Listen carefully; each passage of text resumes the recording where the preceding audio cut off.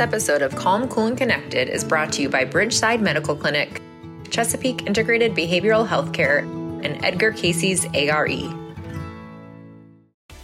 Now more than ever, we have an opportunity to be a positive force in the world, to help heal the divide, to treat each other and ourselves with respect.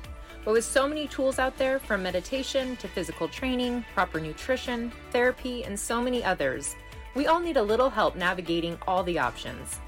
Join us as we share in-depth information, insights, and thought-provoking discussions that will help answer your questions about how to stay calm, cool, and connected during these times. Welcome to Calm, Cool, and Connected, your guidebook to peace of mind.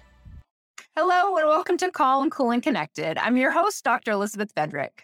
The YMCA is known for being committed to building character, wellness, and fellowship through their highly effective programs that promote ethical values and brings the community together for the common good.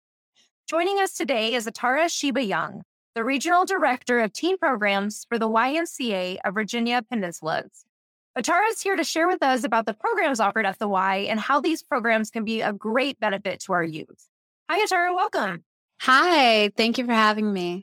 Absolutely. Thank you so much for joining us. Tell us a little bit about your background and the work that you do for the Y before we jump in.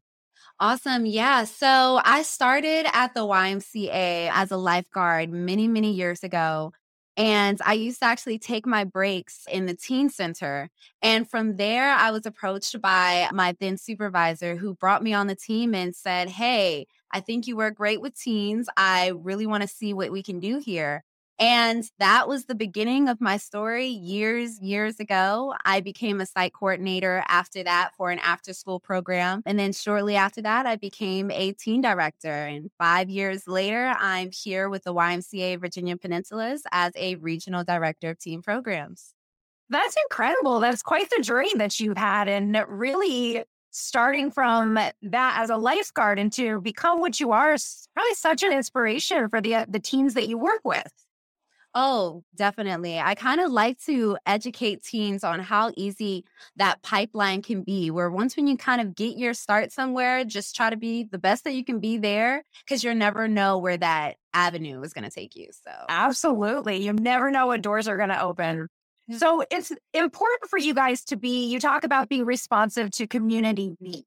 Tell us more about what does that mean and how you're addressing some of the present day community.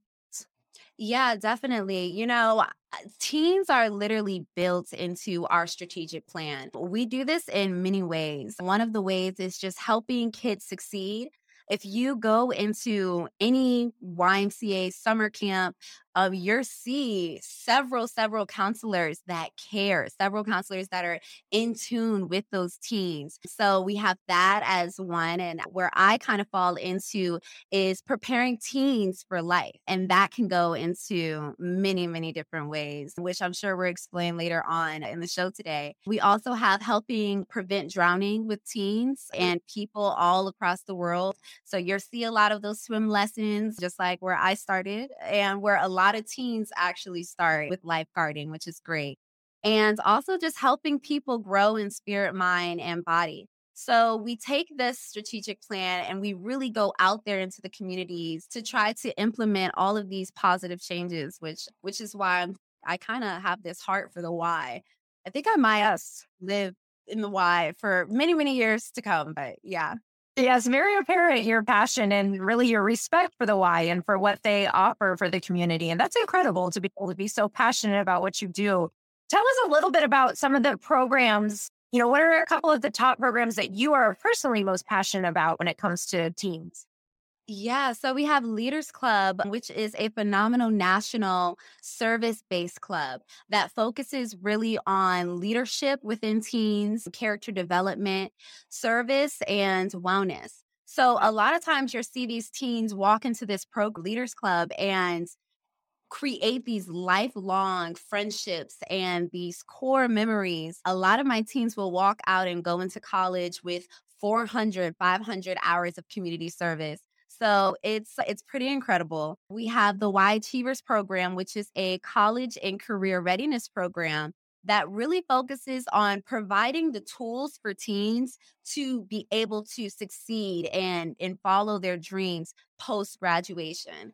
We have youth in government, where a lot of teens get to really exercise their voice, exercise that debate inside of them that pushes them for causes that they care about. A lot of teens will walk into this literally creating bills and creating policies. We have Wow. teens that will become lobbyists and push other teens' bills. They also get a chance to work over in DC on the Capitol, which is just incredible. And then we have programs that are a lot of fun, like our YOLA Academy, which is Youth Outdoor Leadership Academy.